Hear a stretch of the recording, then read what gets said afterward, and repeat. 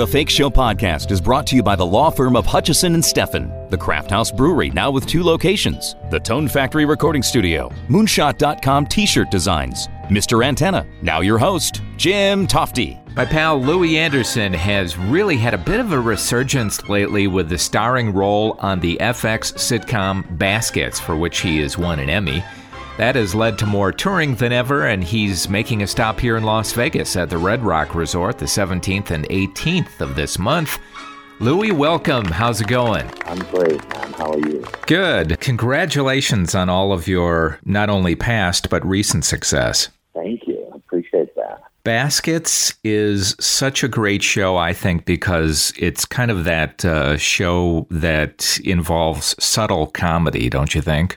Yeah, I mean, I think, my idea of Baskets is, it's kind of like you haven't really seen much like this before on TV. It's like a slapstick drama is what the right. director calls it. Yeah, which is a great thing to call. It's very good.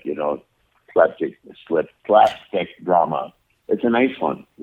Yeah, I've seen you promoting it recently. Are you getting a little bit healthier these days? I am. I'm working on my movement and food and the whole thing. Is that something where seeing yourself on TV on a regular basis, does that make it easier for you to do that? Actually, what really has affected me is more than that. Of course, that doesn't hurt, does it? No. It doesn't hurt, but the real truth is lost a brother. It'll be a year, my baby brother.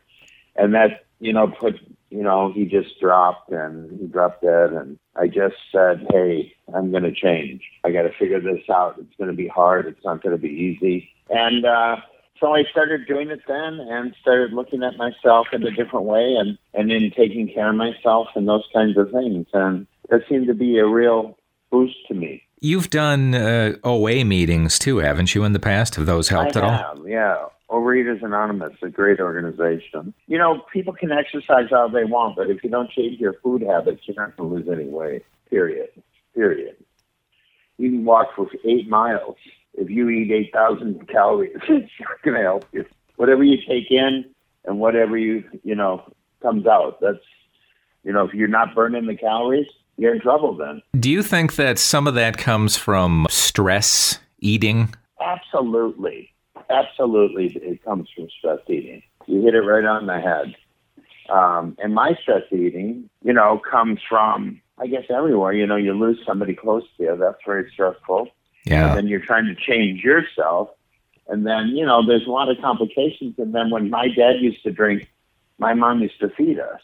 So there's a lot of mixed messages there. And then I built a whole character on being fat. So, I have tremendous amount of things going on, but I'm hopeful that this is going to be a really great year for me health-wise. And good luck to you on that. I know that you had won 2 Emmys before on your animated series Life with Louie, which I just loved. But did winning for Baskets mean even more to you? I guess that's a question that's been asked to me a few times, and I guess my answer has to be yes and no. Yes, because it's a primetime Emmy. So, that's a whole different ballgame for people to get a primetime Emmy. It's just a different category, And in a primetime Emmy, geez, you go, what? I won the primetime Emmy? And then you see the people I beat, But I took a look back at the people I competed with for the Voice Emmy in Life with Louie. It was Robin Williams, Ed Asner, and a lot of great talented voice artists. Wow, I forgot about that, I guess. Yeah. And so the actors, I guess I hate to say I beat them out, but I competed with for that prize were all people I had tremendous amount and do have tremendous amount of respect for. So it's kind of a complicated question you ask, but yeah, I have to say yes and no.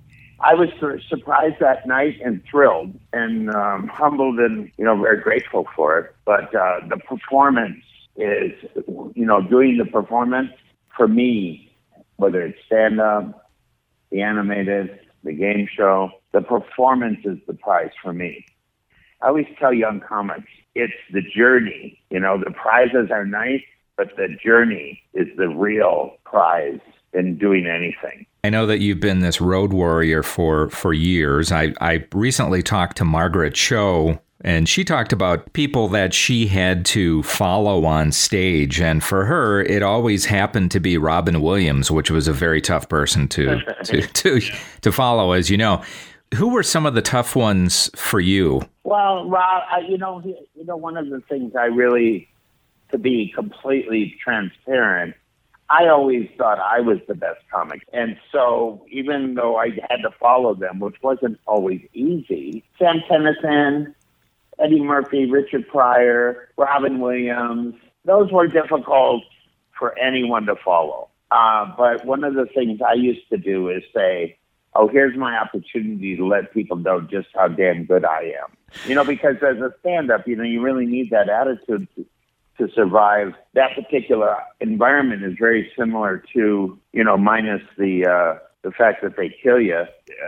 It's similar to the Gladiator. The difference is they end up killing you in the arena. As a stand-up, you end up killing yourself because, not physically, but, you end up taking it so personal. You have to be careful not to put too much emphasis on a performance. If you put too much value on something, that's a really easy way to screw it up. Well, and it's like comparing apples and oranges, I guess, because someone like a Sam Kinison, who was very loud and boisterous, and you, who I see a lot of kind of a Jack Benny type of delivery, it's hard to compare anyway. One of my idols, that's for sure.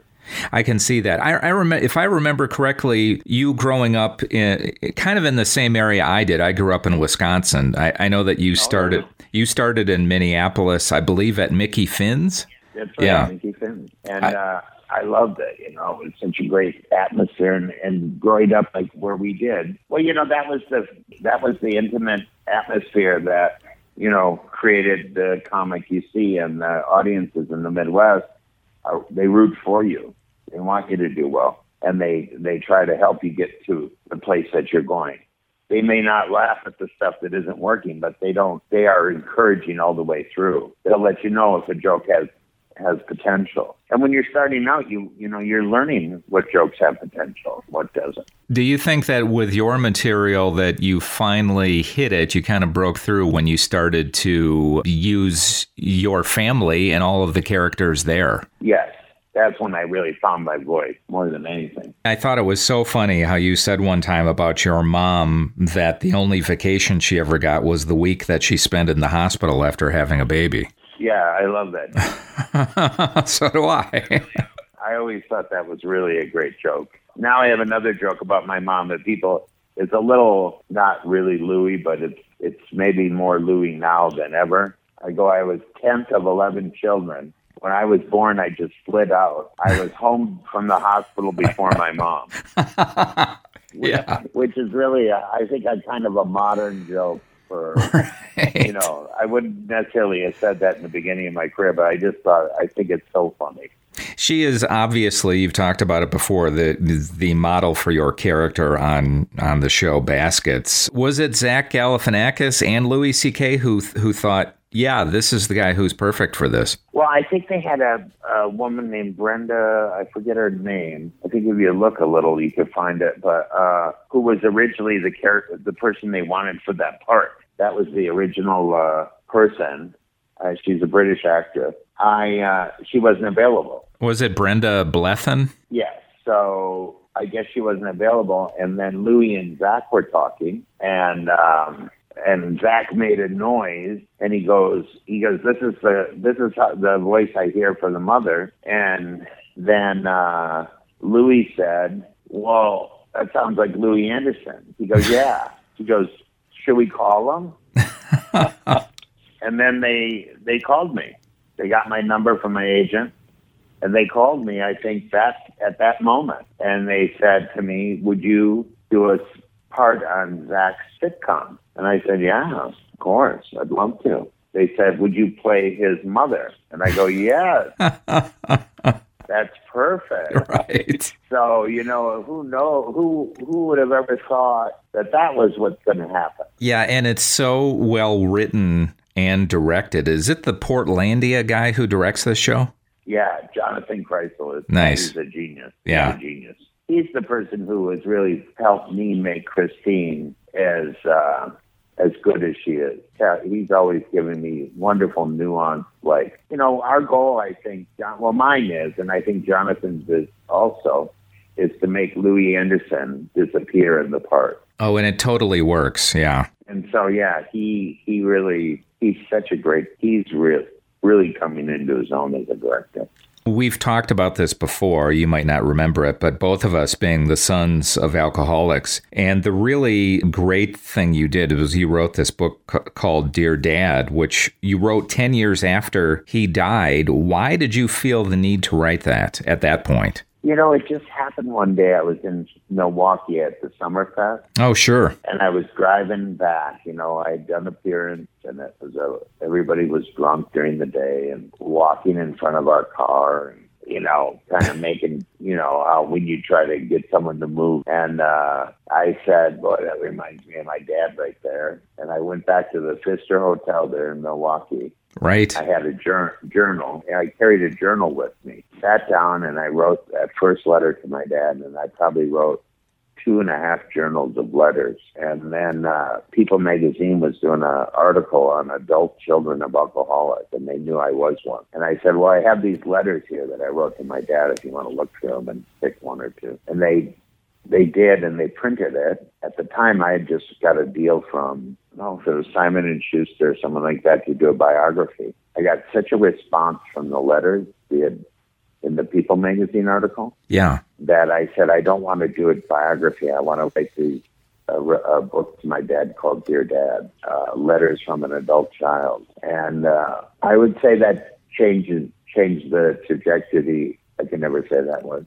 Trajectory. Yeah, trajectory of my career, that particular book, because that gave people a real view, a reflection in a big pond of comedy that was darker than they maybe wanted to see. And that book, 10,000 people wrote me letters. I still have all those letters. It's amazing. And I think it kind of let people know, myself included, that it takes a long time, years sometimes, to work your way through those resentments. It does. And I'm starting a workshop coming up. I'm going to start workshopping the book. I want to make a stage play out of it. Oh, wow. So a one-man show, and so I'm starting to do that. I may start it here in Vegas, where I could go in on my days off and have an audience and find my way through, where I could do the comedy and I could do the letters, and I could maybe play both characters, my mom and dad